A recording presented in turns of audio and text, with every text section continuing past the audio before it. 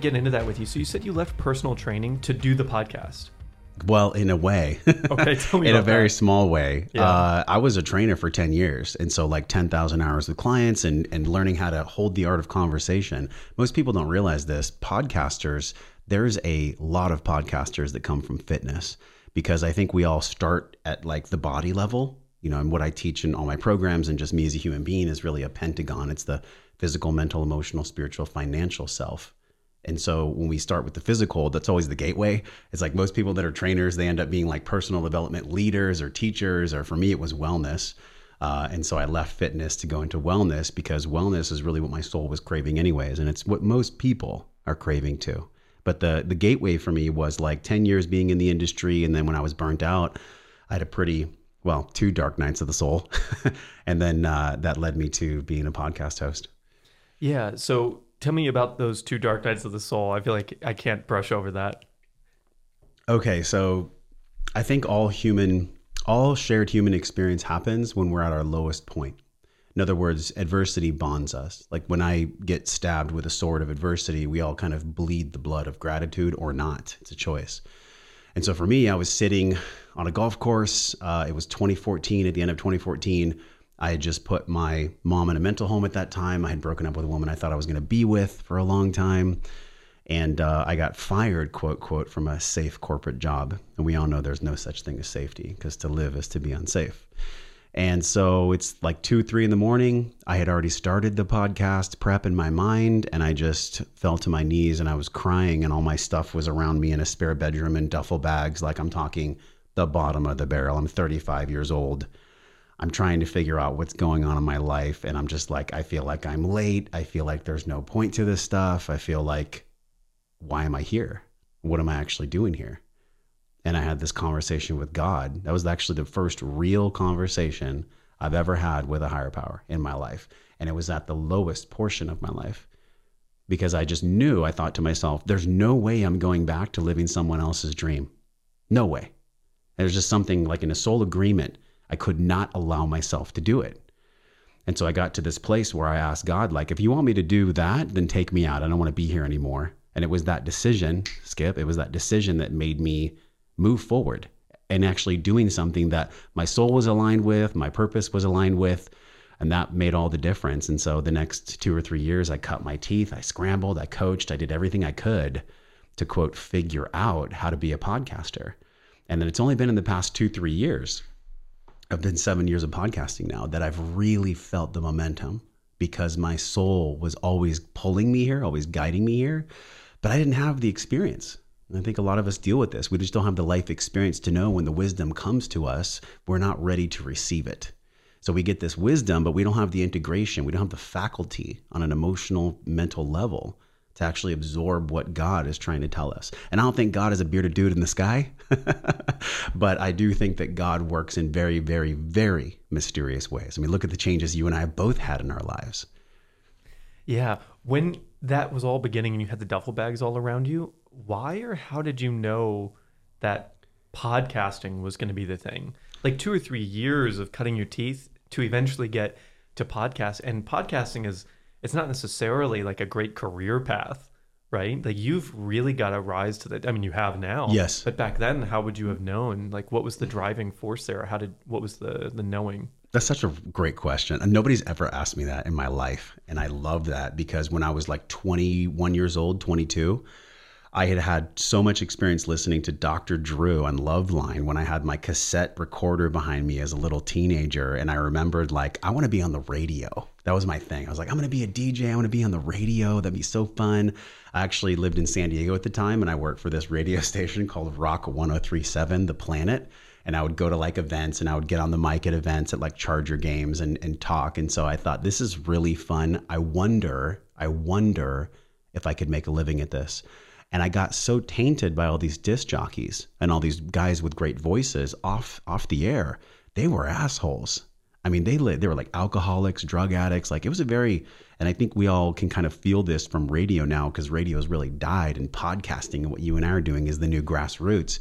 At the time though, I felt like it it was too hard. I made up a story in my mind, which is what a lot of us do. I made up a story that it was going to be too hard for me to actually do what my dream was, for me to actually do what my heart was calling me to. And I made this deal with the devil where I sold my soul. And I said, oh, I'm going to do what I love on the side, and I'm going to do what makes me money front side. And at 21, you did this. At 21, yeah, Wow. Because I came from a lot of scarcity. I came from La Mesa, California, which, if people don't know this, it's like geriatric wards and kind of carbon copy cookie America. And so in that low point in my life, I believe that God was directing me to have the most contrast possible. I needed to go to the depths. I needed to ignore my soul's calling. I needed to turn off from the voice of higher power. I needed to disconnect from spirituality. I needed to be unwell in order for me to be shot like an arrow towards wellness. Otherwise, it would have never happened. And that's my path. It doesn't have to be that way for everybody. But a lot of us, and I can speak from my own story, we have to experience the other side of the darkness, the pain, the crunchiness, for whatever reason. Kind of a mystery why. In order to be shot forward, in order to be fulfill our potential, we have to experience what it's like when we do the opposite of that. And I think it's no judgment on anyone, but for some of us, we just decide that actually the whole thing's too hard and we give up. And then for some of us, like myself, we have a moment overlooking a golf course at 35 years old, and we say, I'd rather die than go back to the way I used to believe. And that is a huge turning point for any human being. I know it was for me. Wow. And so there was a second dark night of the soul. Yeah. I like how we're getting right down to it, Skip. Yes. Well, the second dark night of the soul actually came from plant medicine. I just did a huge podcast with Ben Greenfield about this, where he said, I'm letting go of all plant medicine. And I said, that's probably a good thing to say, because for me, plant medicine started around that time, 2014, 2015-ish. And I felt called to the medicine per se, because I was wanting that peace. I was wanting that courage. I think most of us are looking for peace and courage. And I think if we're just honest about that and we're not trying to bullshit each other like, oh, I'm good, brother. I'm good, sister. Everything's fine. It's easy to do. It's easy to spiritually bypass and pretend, quote, quote, like we have everything we need. But it's actually not the case. And so that's what drove me to plant medicine, was me being honest with myself about what I really needed. I needed courage and I needed peace. And I felt like, based on some of my colleagues and my friends that had experienced that through ayahuasca and through entheogens, that I would find it there. And you know what, Skip? I did find it there. But I also found some darkness there too. And in a way, it was really beautiful, because I got to explore a part of my soul in 2018. At the end of 2018, I went down to a place in Costa Rica. I'm not able to say the name of it because they've been written up in Vice recently, and I actually used to consult for them, so I'm not able to say their actual name here on the show. But y'all can just do a quick search and figure it out. And I went down there, and it was at this culmination, my 12th journey in ayahuasca, that really broke me to my knees, and I had an entity attach. And an entity is, for those of you who don't know, maybe you haven't followed Carl Jung's work or Jordan Peterson's work, when you open yourself up to higher dimensions, you bring in the light and you bring in the dark. And so that's what happened. Is the shaman was not properly trained at this place. The space was not being held in a sacred way. And also the leadership had a tainted sexuality energy to it as well. And so what happened for me was I had 20 years or so of pornography addiction in my life, and it was coming to a head at that point. I had just met Carrie, who's the mother of my child. And it was like this deep exploration of what are the things inside of me that are really dark, that are asking for healing, that are asking to come out, that are actually God's love flowing through my body. But I didn't see it like that at the time. In other words, I went to this place where the entity attached. I opened myself up to this darkness there in Costa Rica. And when I came home, I did not feel like myself. I started to have looping thoughts like you would not believe, OCD, very harmful, hurtful thoughts for months at a time. And I finally broke down after I'd done all my breath work. I know you and I were trained with Niraj and Soma for quite some time, so I'm very anchored in my breath, but also that wasn't enough. And neither was any tool that I had to heal myself.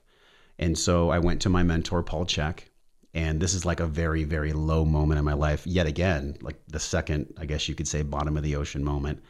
And I was driving to Paul's house, and I was just like, God, I really need your help.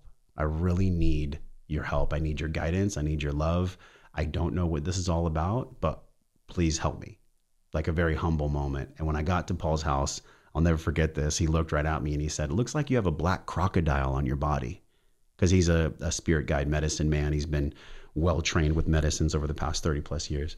And he taught me a very specific prayer and very specific physical and breath exercises to actually rid myself of the entity.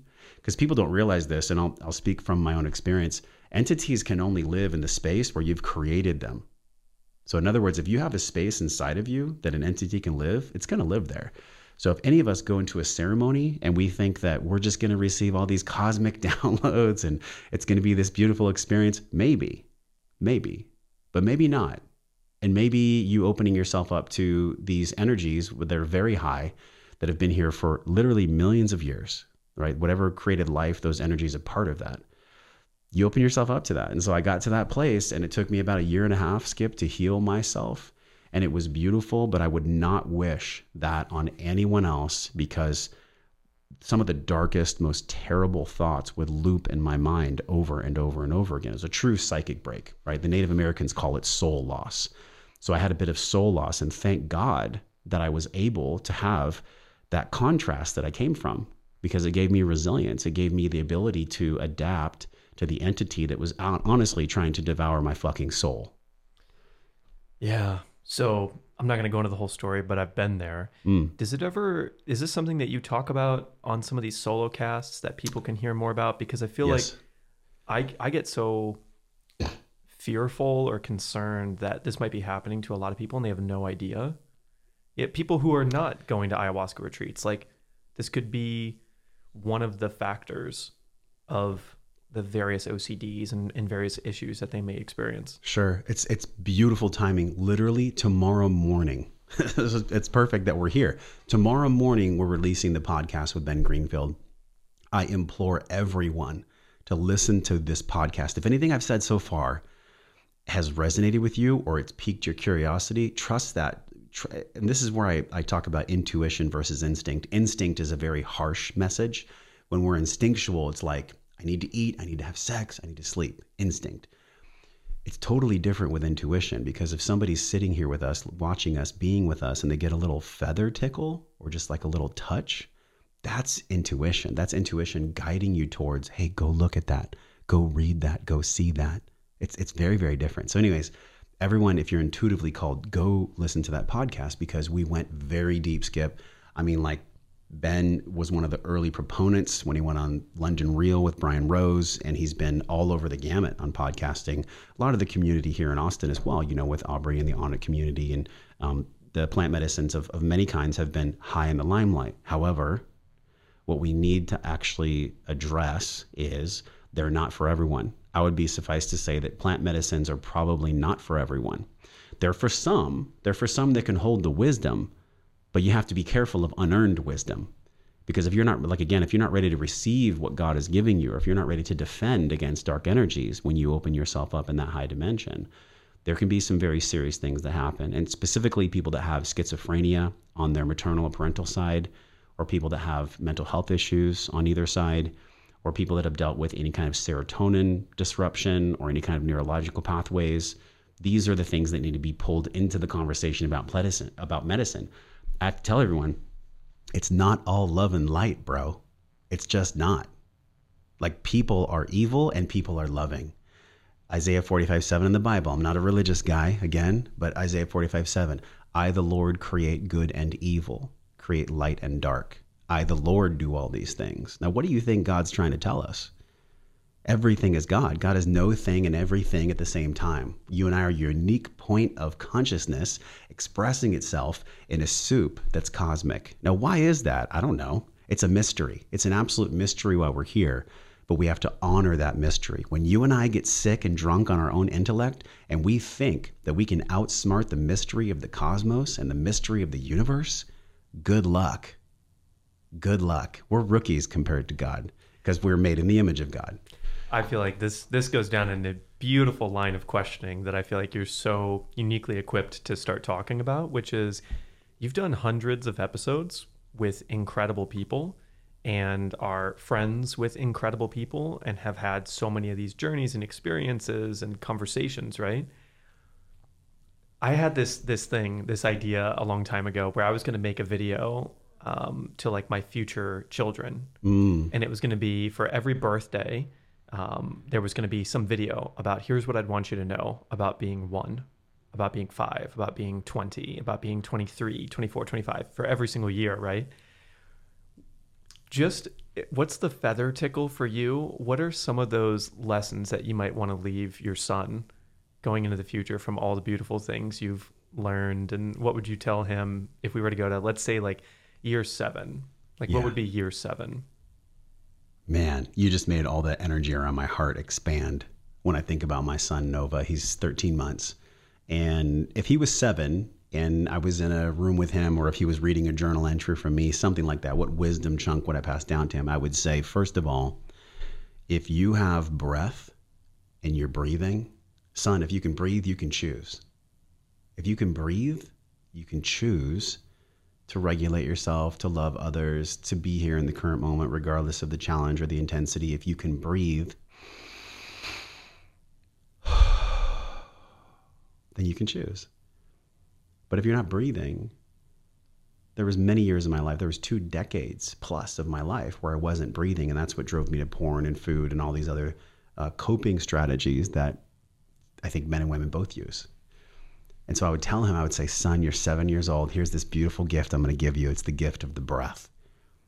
But not in a trendy, trite way, not in a way where you need to show everyone what you're doing. It's a gift that you give to yourself. Yeah, you can give other people the gift of the breath just by breathing properly around them. But we all know what it feels like when we're at home. We're locked in at home. And so many of us, we haven't been at home for so long because somewhere around 3, 5, 7, 10, somewhere in the first 10 years of our life, we have what's called a soul split. And there's many different psychological terms for this. Some could call it capital T trauma. Some could call it adolescent trauma. Let's just say it's childhood trauma. We all experience it. And this is why so many of the men and women that lead the world, specifically older white men, I don't know why that is exactly, but they are traumatized. We are traumatized, and we lead from that traumatized place. And you know what's the main thing, Skip, when we're traumatized that we're not doing is we're not breathing. A lack of breath is a trauma response. So when I am not breathing, I'm not safe in my body because I haven't processed whatever gave me the load to not feel safe. Then I'm going to project, I'm going to be that way with you right now at the table. I'm going to be that way when I'm with my son. I'm going to be that way when I'm with my woman, my friends, my community. And people can feel that. People can feel that because we all have this sensory perception in our bodies. And so that's the gift I would give him, is I would give him a shortcut to have his own path of wisdom that's not clouded by my wounding. And that's what we really have to focus on. All of us, all human beings, we have to realize that it is in our humble kneeling at the altar of truth that we all are wounded and we all have wisdom to share. But how do we share our wisdom without it being clouded by our wounding? That's a big one. That's a really big one, because we have a lot of wounded leaders, wounded teachers that are doing big things in the world, but they're fueled by pain, by self-hatred, by judgment. They're fueled by the wounding. And wounding is not a sustainable fuel for your dream. Love is, honesty is, but that's not for everyone right now. It is for you and I, and it is for the people that are here. Otherwise, it wouldn't be happening in this moment. But many of us have to take an honest inventory of what is the wounding I have that is truly clouding my wisdom, and be honest about it. And then it takes the pressure off. It's like, hey, I'm fucked up, so are you. And I'm also beautiful. I also have so much to share with the world. And I think there's real power in that honesty. Wow.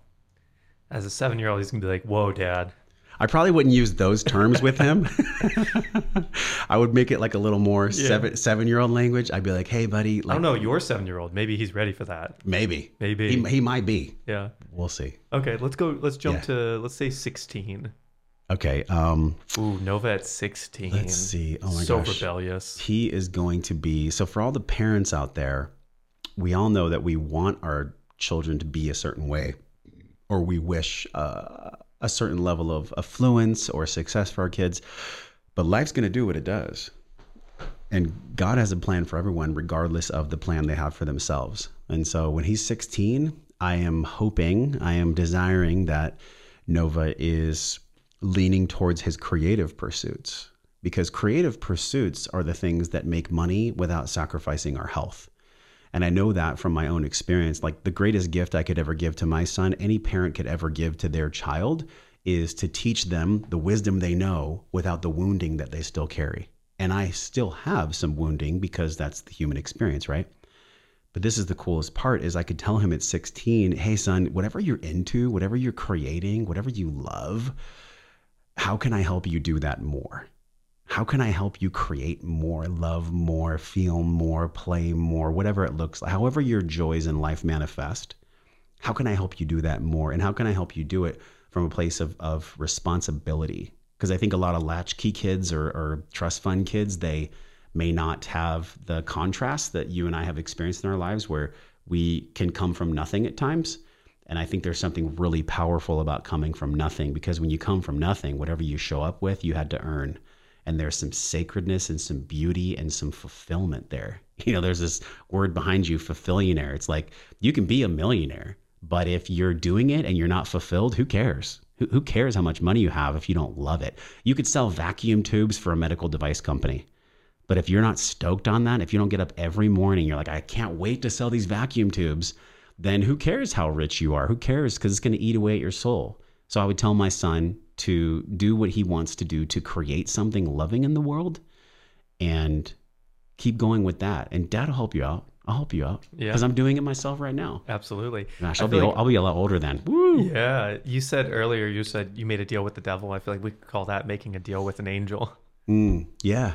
And I guess that's just a metaphor that my mind can understand, or maybe that we can understand through conversation. It doesn't have to be the archetypes of devil and angel, God. And it could be anything. Like, I did the thing that I felt wasn't what I wanted. That could be a deal with the devil. I think we all make little deals with the devil, but the devil's inside of us.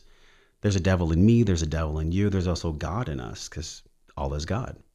And so I don't know if it was necessarily like me sitting at a table and going, okay, I'll sacrifice my dream for comfort. I don't think it was... Sign here in blood. Yeah.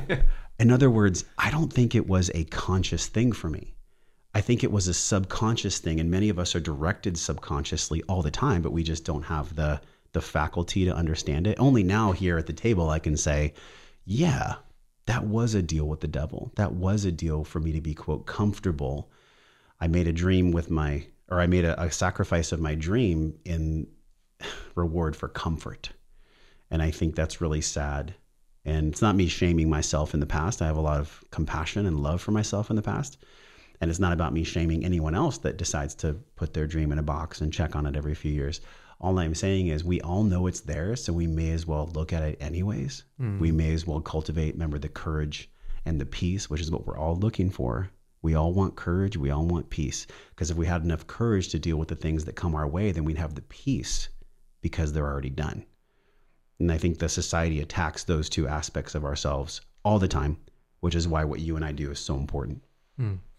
So I'm going to take like a selfish question on this next one, because I'm kind of around the age range I would have pushed you to next, which is a question around doing. So let's say I'm just going to go straight from my perspective. So there's a lot of beautiful projects that I'm involved in now. There was a point in time where I did a lot of things that were, I wouldn't say I ever did anything just for the money, actually. I think I've always done things out of passion, and I got really, really lucky at a young age to have great mentors like yourself. Good for you, man. Who really guided that whole process. Yeah. However, now I've like consistently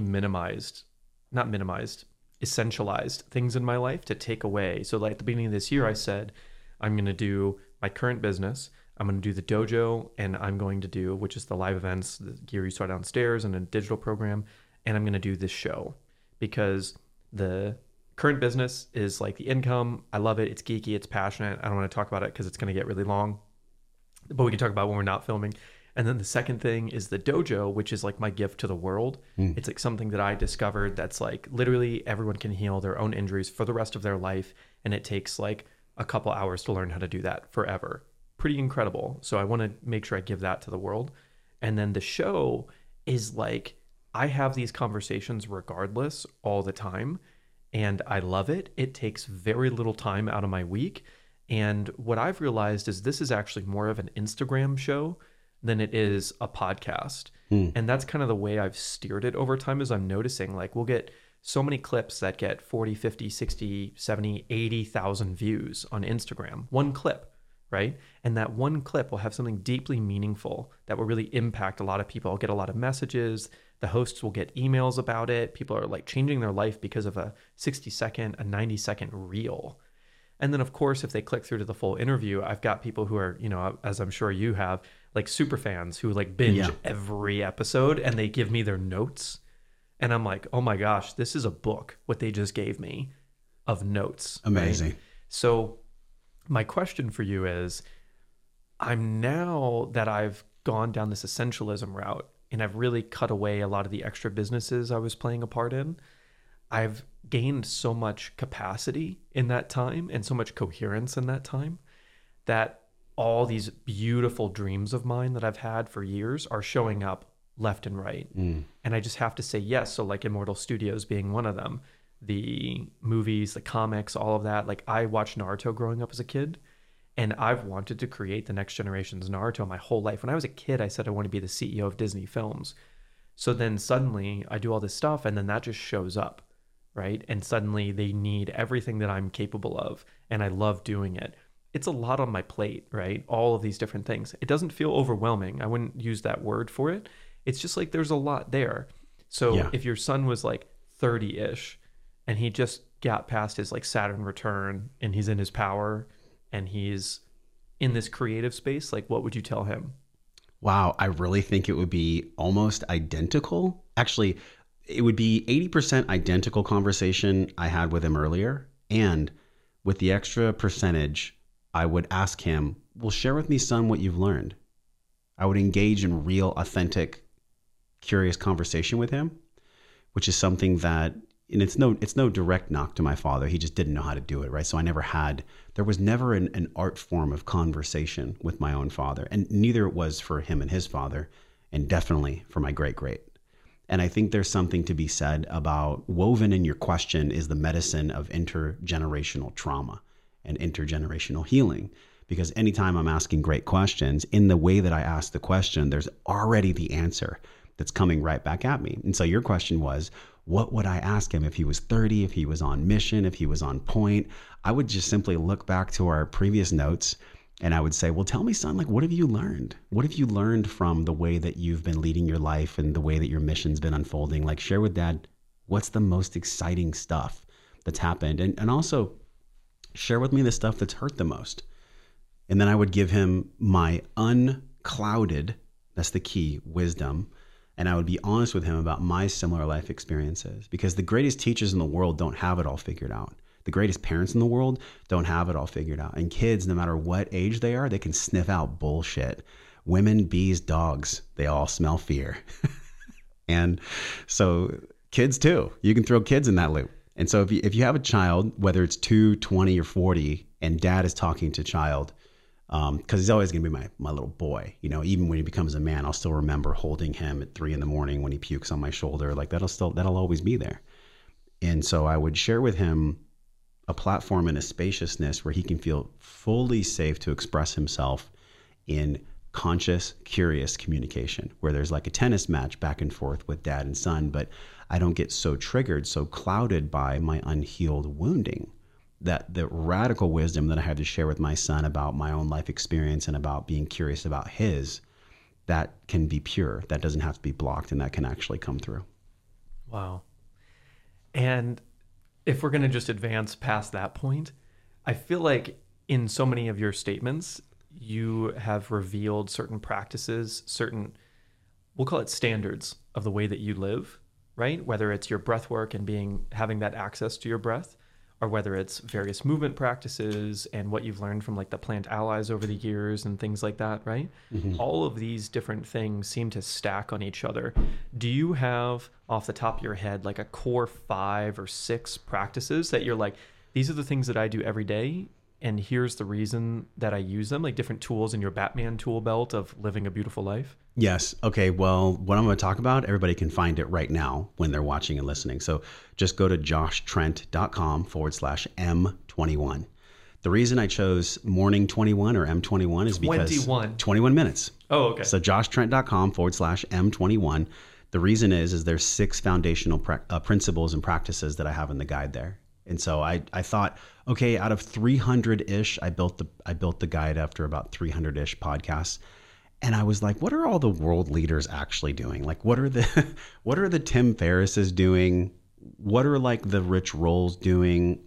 What are all the emotionally intelligent people doing? What are the world-class women leaders doing? And they all were doing about 4 to 6 things.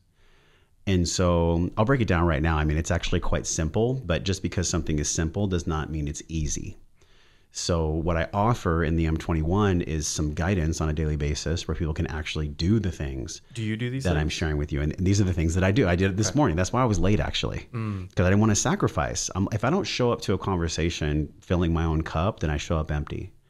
And that's why I was like a little bit, Nova was up late. I slept in a little bit. Then I had to get my stuff done. So here we are.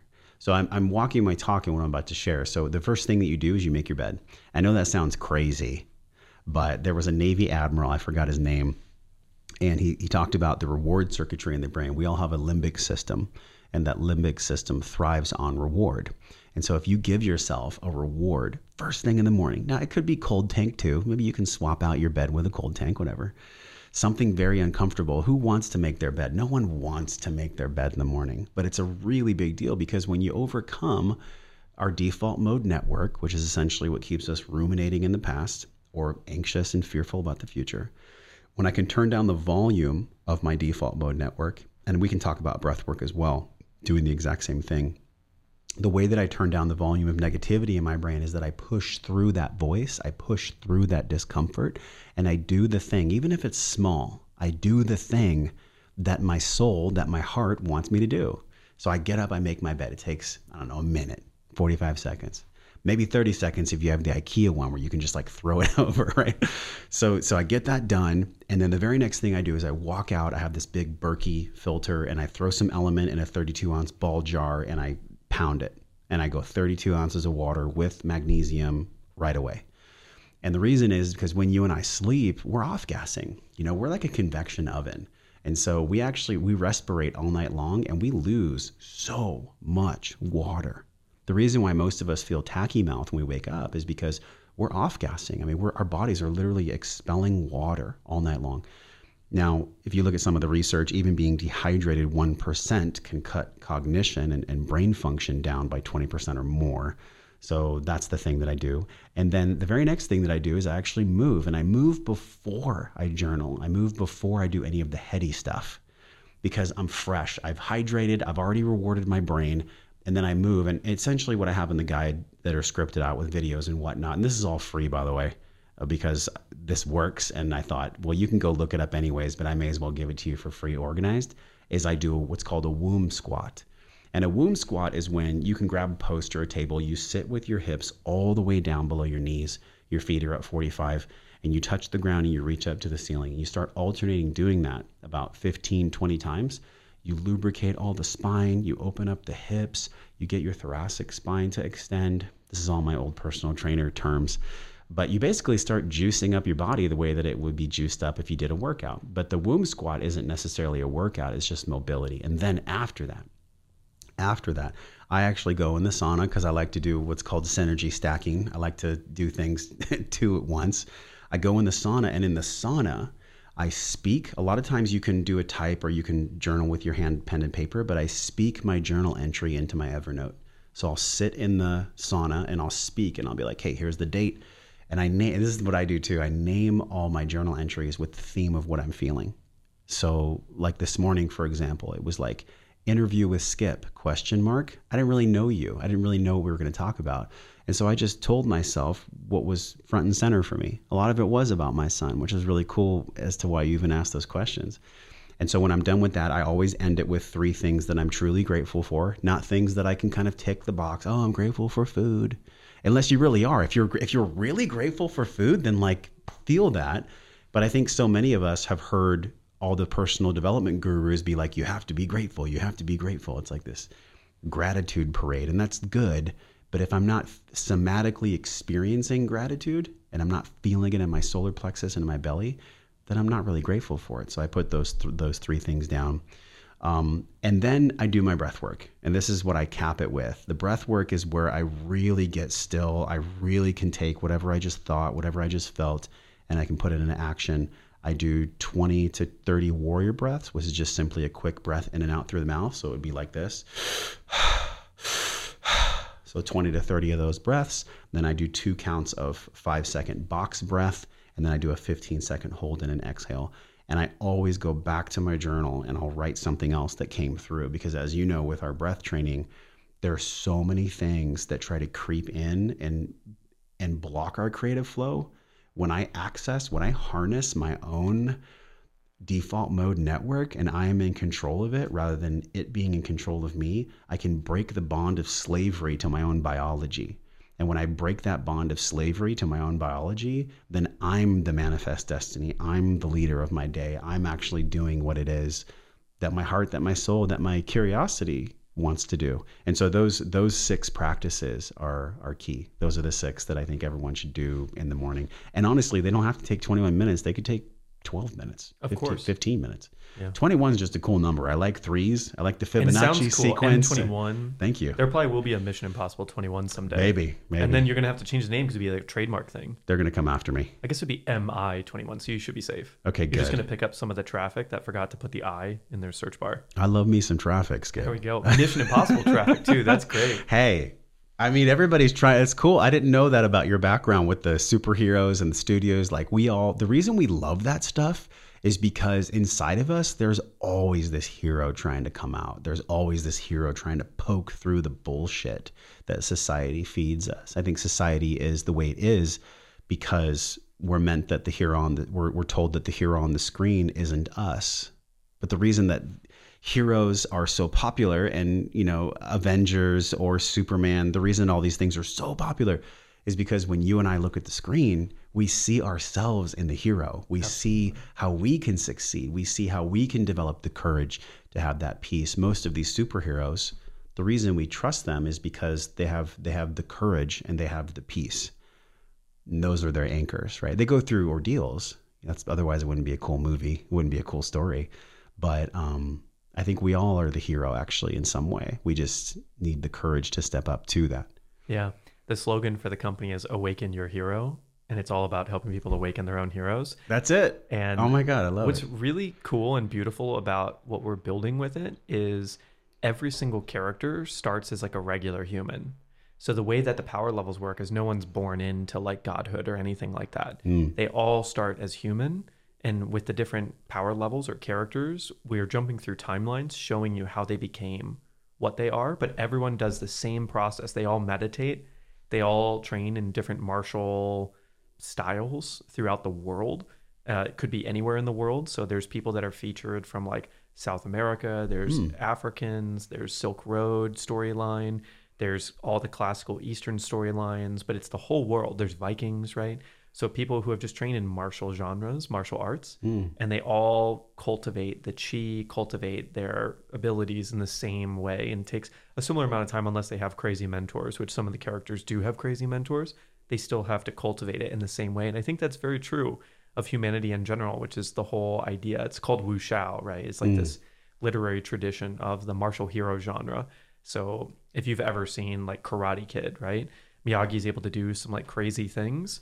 And it's because he's like cultivated that ability, which is kind of what you're discussing with all of this stuff, is cultivating that listening to that deeper knowing, right? And so that kind of brings me back to when you said you wanted to be this radio show host and you felt that at a very young age. And at the same time, you had that cognitive dissonance of knowing that you could feel that's what you wanted, but you were like, I don't like the way it's happening.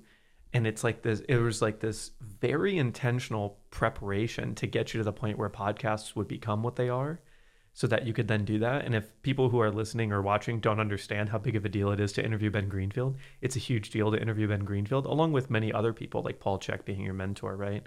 a lot of really incredible people on the show and guests and whatnot, right? What do you think have been the most profound episodes for you where you were like, you got done and you had to re-listen to it several times and change massive things about your own life? Ha. I would say every single episode gives me a bit of new wisdom and a bit of new wellness, which is why I call the show Wellness and Wisdom. That's what the whole podcast is about. And I had to go through my own, by the way, and I promise I'll answer your question, but I got to give y'all a little backstory, okay? We all go through death and rebirth. It's exactly what the hero's journey is talking about. It's why possibly the films come through the way they come through for you. We all go through separation, initiation, and return. What I felt in December of last year, and specifically in January, was my old show was called Wellness Force. And if you look at the etymology of the word force, the Latin roots are about energy moving without control, like an unbridled lipizan or stallion, like a black beauty or a tidal wave or a cyclone. These things in nature, forces of nature, can't always be controlled, but they're extremely powerful and they command respect. And that's not what I want to be in the world. I don't want to be a force of nature that commands respect. I am training to be, and I'm not there yet. And I hope, with humility to God, that I'll be there at some point. But my hope and my belief is that I will be this beacon of wellness and wisdom for other people based on my own sharing of authenticity from the lessons that I've learned. How did I get more courage? How did I get more peace? And so I had to give that as a backstory because it's so important that the honesty is there. That is like the number one thing. I just rose up in my seat feeling that, because the best thing I could ever do is just be honest about what I know and what I've truly integrated. So the most powerful episodes have come when I have a guest who's done that very thing. And for me, there's probably 20 guests that pop up. Jamie Wheel was a big one. Jamie Wheel in here in Austin a few years ago. Just the way he speaks and his verbal fluency and the way he lives. He shared a moment with me right before we recorded. I've never said this before. This is such a cool memory. I had come out here for PaleoFX. It was the first time I was learning how to use cameras. So I brought all the cameras and set them up. And he was sharing with me that his child was about to go off to college. And I could really feel from him like a genuine sadness that his child was going to go to college. And I thought, wow, this is a really, really honest man. So wise, so articulate, and so serving, but also just so honest. And that was powerful. And then, years later, I got to have a deeper relationship with Paul. And Paul is also very, very honest as well. Paul is honest about his relationship with his abusive stepfather and father. He's honest about the things that he's done. He's honest about the projections, the wounding that he still carries, even as a leader, a global leader for the world. And you don't really see that from the Deepak Chopras. You don't really see that from the Dispenzas. You don't. And they're very powerful in their own right, so it's not a knock on them. But I tend to gravitate and resonate more towards people like the Pauls, and people that are really being honest about where they are and the wisdom that they have. So that was a really big one. Who else? Dan Brule was actually a really good one too. He teaches breath mastery. He was Tony Robbins' breath coach. That was really powerful. There's been so many, man. You put me on the spot right now. There's no way. I'm leaving off 19, 18 special interviews that have really moved my soul. But the last thing I'll say is we did almost a 4-hour series, a 3-part podcast with Paul, and it was called All Is God. And that was the deepest dive I've ever done that rattled me so much that I actually went home and I developed a new relationship with God. I used to think of God as the enemy. I used to think of God as some kind of enemy force, because if God couldn't heal my mom and God couldn't take away the suffering in the world, and really trying to be an intellectual person about God, that was the turning point for me. You can't intellectualize God. You have to become a heretic. You have to become someone who actually feels the presence of God. And so those ones were big. Jamie Wheel and Paul. And there's been so many. Kelly Brogan actually was great. She taught me this concept of the healing spiral, where you and I, in our creative pursuits and our relationships, healing is a spiral. We all go up and around at the same time. So sometimes when you thought you've, quote, healed something, it comes back around for more healing, but you're always going up. as long as you keep leaning into the blade, as long as you keep leaning into the healing. And that episode, I think, was 333, which is really interesting, the numerology of that. So those three come to mind, but there's so many. Dr. John Gray really rocked my world with how to relate to my woman and how to hold true space with her. Ooh. I think you and Stefanos talked about that, where he's Yes. like, what do I even do to hold space? What is space, bro? What, Yeah. what do I even... He goes something like, hold space, brother. Hold space, brothers. I will agree with him, and I will say that it's actually not about holding space. It's not. It's about being the space. Because if I hold the space, there's efforting there. So if I'm like holding the space for my woman, then that means I'm like trying to fight my own ego, my own projections, my own things that I want to shout at her, rather than just...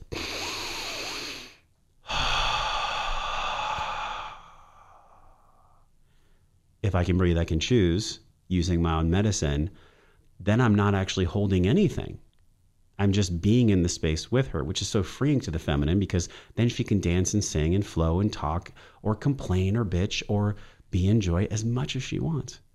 Now, of course, there's a learning curve there. I don't have it mastered yet, Skip. It's not like 100% done.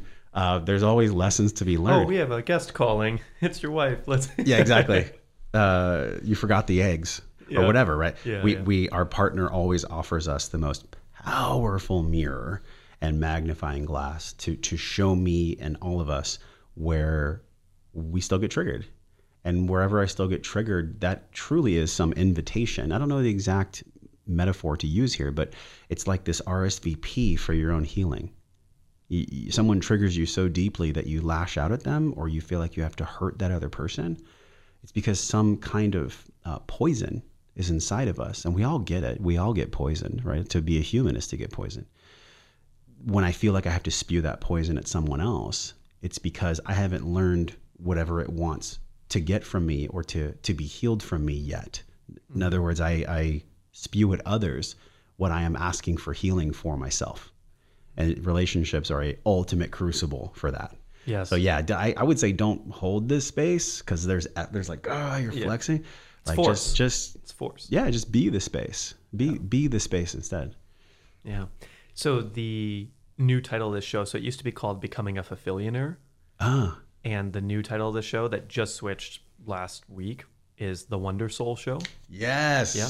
That's what I'm talking about. Yeah. And there's a bunch of reasons for that. That feels better for you. Just meeting you. That feels better.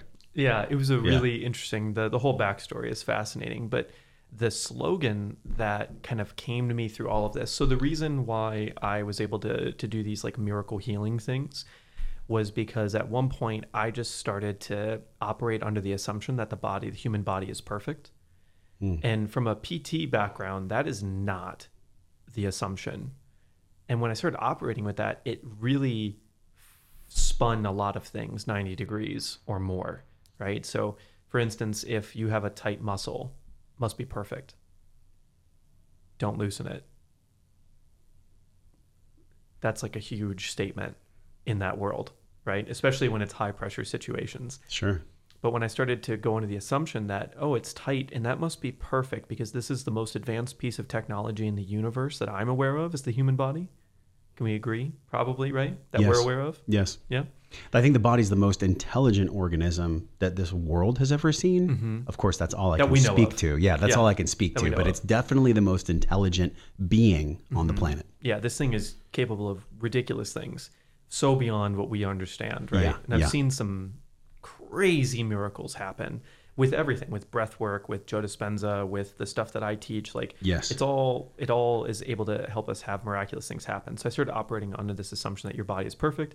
As soon as I did that, and I started from ground zero with all of the education that I'd ever had on the body, and said like, okay, if all these symptoms are perfect things, how does that change the way we're going to interact with it?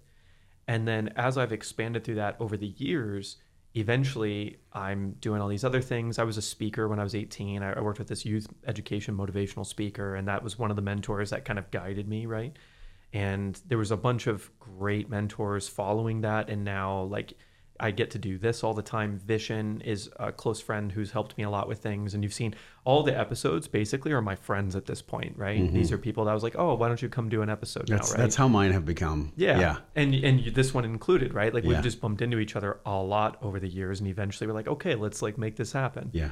So eventually the discovery I made about life as well, talking to people like Stephanos, talking to people like yourself, was that your life is also perfect. So, and if we operate under that assumption, it also shifts a lot of things. If we start from that as a ground zero of just assuming that this is all perfect, that everything that happens to you is extremely intentional and extremely perfect, it's like it's always going to work out no matter what. However, it could happen with a lot less suffering, still just as much pain, but maybe a lot less suffering if you operate with the assumption that your life is perfect. And that's the slogan of Wondersoul as a company that operates a lot of different businesses, this just being one of them, that your life is perfect. And so that's kind of the mission, the vision of everything, is just sharing that and sharing all these beautiful stories with people to help them attempt to take that belief to the best of their ability as quickly as they can so that you can start to shift the way you look at everything. So that being said, you've grown an incredibly successful podcast at this point. And you've done it in a very unique way, in my opinion. So as I was doing research for this and kind of looking at all the various shows and looking at all the snippets I could find of you talking, because it's hard to find you talking, actually. All right, not anymore. We're doing more of that. Let's do that. Yeah. So as I was discovering all these things, I was like, what have been your biggest learnings in the media realm? Like, and it's kind of a double question of whatever kind of tickles you, but what have been your biggest learnings in promoting media and like teaching on this more mass awareness space, and in conversation with just one-on-one, what have been your biggest learnings? And I think there might be some shared philosophy there between both of those. Like, how have you gotten what you would consider the best conversations with some of these amazing people, and the conversations that have been able to impact more people? What have you learned there? And maybe also like any business stuff you've kind of picked up along the way. Okay, that's a multi-loaded question. Let's right there. go. Well, I would say that when it comes to the art of conversation, there's the momentum of whatever preparation I've done that makes the guest feel the most comfortable. In other words, if I prep and I hear them on a show, I consciously take note of the questions that they probably always get asked, and I purposely do not ask them those questions. I also lead from my own stomach. It's like my stomach, my solar plexus, my heart, my throat. I just get really connected here, and I go, okay, what do I truly want to know? Not what I should ask, not what's going to make the best IG reel. Although sometimes what I want to know does make the best IG reel, because it's like polarizing, because I want to get down to what's below the pebbles. I want to get down to like the bedrock with people. And so to the degree I've prepared, then I think their nervous system can feel that on some etheric level. And then that makes them more comfortable. When a guest is more comfortable, they might cry. I've had so many people cry on the podcast because I just genuinely care and I love it. I'm like, God, crying is so much raw emotion. It's like what we need, especially as men, but it's just as human beings, we all need to cry a little bit more, actually. And so when I have somebody that I've done the work with to actually let go and cry on a podcast, that makes people connect. Or when someone's being really honest, you asked me earlier, what are the people that have changed my life the most through interviews? It's the people that have had the courage to be honest. And then there's peace after that. So I would say that on an interview front, those are probably the big things. How do I prepare? How do I make them feel comfortable? How do I lead from that curious heart, like the heart of a child? Like when my son does this thing all the time. He like points. He goes, "Ga, get in my head." Like he doesn't know how to talk yet, but he uses little verbiage, and he points. But it's like that's his curiosity. I can see his spark already. It's so beautiful, and we all have that. Our heart goes like this. And it tries to point at something and it goes, I want that. What's that? What's that? Now, where does that come from? Where does that curiosity actually come from? We don't know, other than the only way we can intellectualize it or understand it is it's God's creation uniquely expressed through a point of consciousness called Skip or called Josh. And if I can just honor that as I sit with somebody and not try to have to like figure them out or make them get too vulnerable. In other words, if I don't have like an intellectual pre-plan of exactly how the show has to go, the show goes amazing Because yeah, I might have my Evernote and my iPad with like 15, 20 questions on it, and I may look down from time to time. But for the most part, that's just a guardrail. That's not going to be the meat of what we're going to explore. On a business standpoint, I would say it's multi-contoured. It's like we have to be able to be a successful podcaster or just successful business person, specifically though, like let's just say a media person. You have to be willing to not sell your fucking soul. That's first and foremost. So many brands approach me and they like ship me books or ship me stuff, and I look at the ingredients and it's complete dog shit. Or I do a quick search and the founder is like a zealot, or just I'm not aligned with the mission. If I was in a low place in my life and I was just starting my podcast and I was just starting, I am so much more susceptible. And this is what any media creator has to be wary of.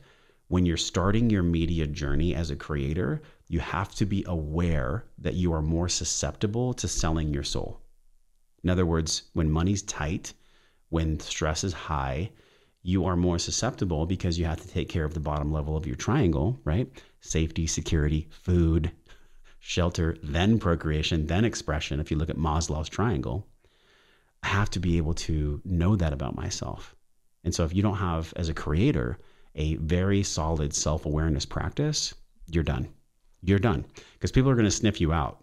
And I say this from personal experience because in 2015 and in 2016-ish, I was operating from scarcity. I would literally do almost anything I could. I didn't have sponsors at that time. I didn't have affiliate deals at that time because my audience was too small. Thank God. Thank God that God didn't give me that opportunity, because I would have sold out. I would have. But I don't sell out now because I know the price for that. Doublefold. Like when I sold my soul to the devil earlier, now I've gotten it back and I know what it feels like to be real. And unfortunately, I see so many people that reach out to me that maybe want like a friendship, but then in a couple of weeks, they're like, hey, can you actually introduce me to so-and-so? And I get this flag in my psyche that says, I wonder if they'd be my friend if I didn't know the people I know. If I couldn't do something for a friend because of my media experience, would they still want to hang out? Would they still value what I do in the world? And I think the answer, unfortunately, sometimes is no. So from a business standpoint, we have to be very powerful networkers. We have to know where to go and what to say from an authentic place, and also to not sell our soul. And then, of course, the crunchy stuff, the business acumen, the technology, which you're really good at. What gear do I buy? How do I make sure that my systems are in place with my admin and my EA and my video team and my sound engineer and my graphic designer? And I mean, the list goes on and on and on to create epic content. But from a bedrock, the virtues that I shared with you earlier are what all of the heady things are built upon. And this is one thing I'll say to creators as well, is when you're starting out, there is a propensity to focus on the gear, the tech, the branding, the name. None of that matters. You have to just go create. What was the name of your new show? Wonder Soul Show. You have to be in wonder, and you have to be connected to your soul in order to create anything of value. Otherwise, it's just intellectual babble. It's mental masturbation. And the world has enough of that. The world has enough of, clickbait clips that make you click and make you feel like shit after you watch them. I mean, this past week, this is the 4th day, knock on wood, I deleted Instagram, I deleted Facebook from my phone, and I only have them on my iPad. That means once or twice a day, not on my phone anymore. I go to my iPad, I post, I engage, I put the iPad down, I go home from the studio. That's awesome. That's some wisdom that will cut everybody some mental health bandwidth right now. Like, I challenge everyone to do that right now. Give yourself a 2-week time period. Watch your screen time, check in with your soul, check in with your mental health, and go, okay, for 2 weeks, can I only use social media on an iPad? And can I only have that iPad at home or out of the way? So that's a big one. Yeah, we're like out of time, but I have a huge question I feel like I have to ask right now. Let's go. And then I'll jump on my call. Okay. Thank you for that. So the question I have is, so you're a dad, you have a 13-month-old son. His mother is awesome. You guys are creating this epic family union. I'm assuming you're going to have more children. I hope you're going to have more children. The plan is to have more. Okay, awesome. Yeah. So with that all being said, there was a point in time where you were a single guy doing the show and, cutting your teeth in business and doing all this stuff, right? When I notice when people get more responsibilities, especially men. So this is going to be like a very, let's just call it like masculine answer, Sure. right? Sure. What's your philosophy on being a man and responsibility and how that kind of plays a role in business? Because for so many of us, and there was a point in time, and I still sort of hold this belief a little bit, and I'd love to hear your thoughts on it, that until you have your business at a certain point, until you have your confidence at a certain point, until you should not have a kid, you should not look for a wife, you should, all of these things. What's your philosophy on that for people watching? Whatever your mind is telling you about whether you should or should not have children, don't listen to that. I have a process in my work that we can link. I know we're at the end of the show, but it's emotional intelligence squared. It's the EI2 process. It's what I'm going to put into the new book. It's what I've learned in my life. And if I direct everything from my intellect, I become a victim of intellectualization. I become a victim of my own mind. So I have to, we all have to, it's a have to. It's also a get to, but it's a have to connect what I believe is a soul compass. We have to have our soul, which is higher power, some kind of spiritual connection to answer this specific question. We have to have our heart open enough to have it navigate what the answer is, because the heart knows. And we do have to have our mind in communion with our heart and with our soul. So these three lenses become a kaleidoscope where we can look down and go, okay, let me breathe. Let me feel into that question. And that's the key. Let me somatically experience. Let me feel the question of, should I have children? It's not should or shouldn't I. Those are the wrong words. It's, do I feel called to have a child? Do I feel pulled? Pulling's different than pushing. Do I feel pulled to have a child? If so, the timing of your life, quote, quote, doesn't really matter. You have to have your bases covered. You have to have food and shelter and all these things. My income tripled when I had Nova. Tripled. No joke. Like, we're in a very good place. Obviously, there's room to grow. Tripled. But it's because I felt that responsibility. And the last thing I'll say is I was response-able. The etymology is right there. Remember, the question is in the answer and the answer is in the question. It's the same thing.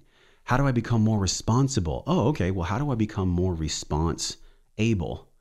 Self-regulation, breath work, understanding, unpacking trauma, understanding who I am at a core level, knowing my value, my purpose in the world, understanding how I relate to others. What am I projecting? What's clouded by my wounding? What wisdom do I have to share that's not being fulfilled, that's not being shared?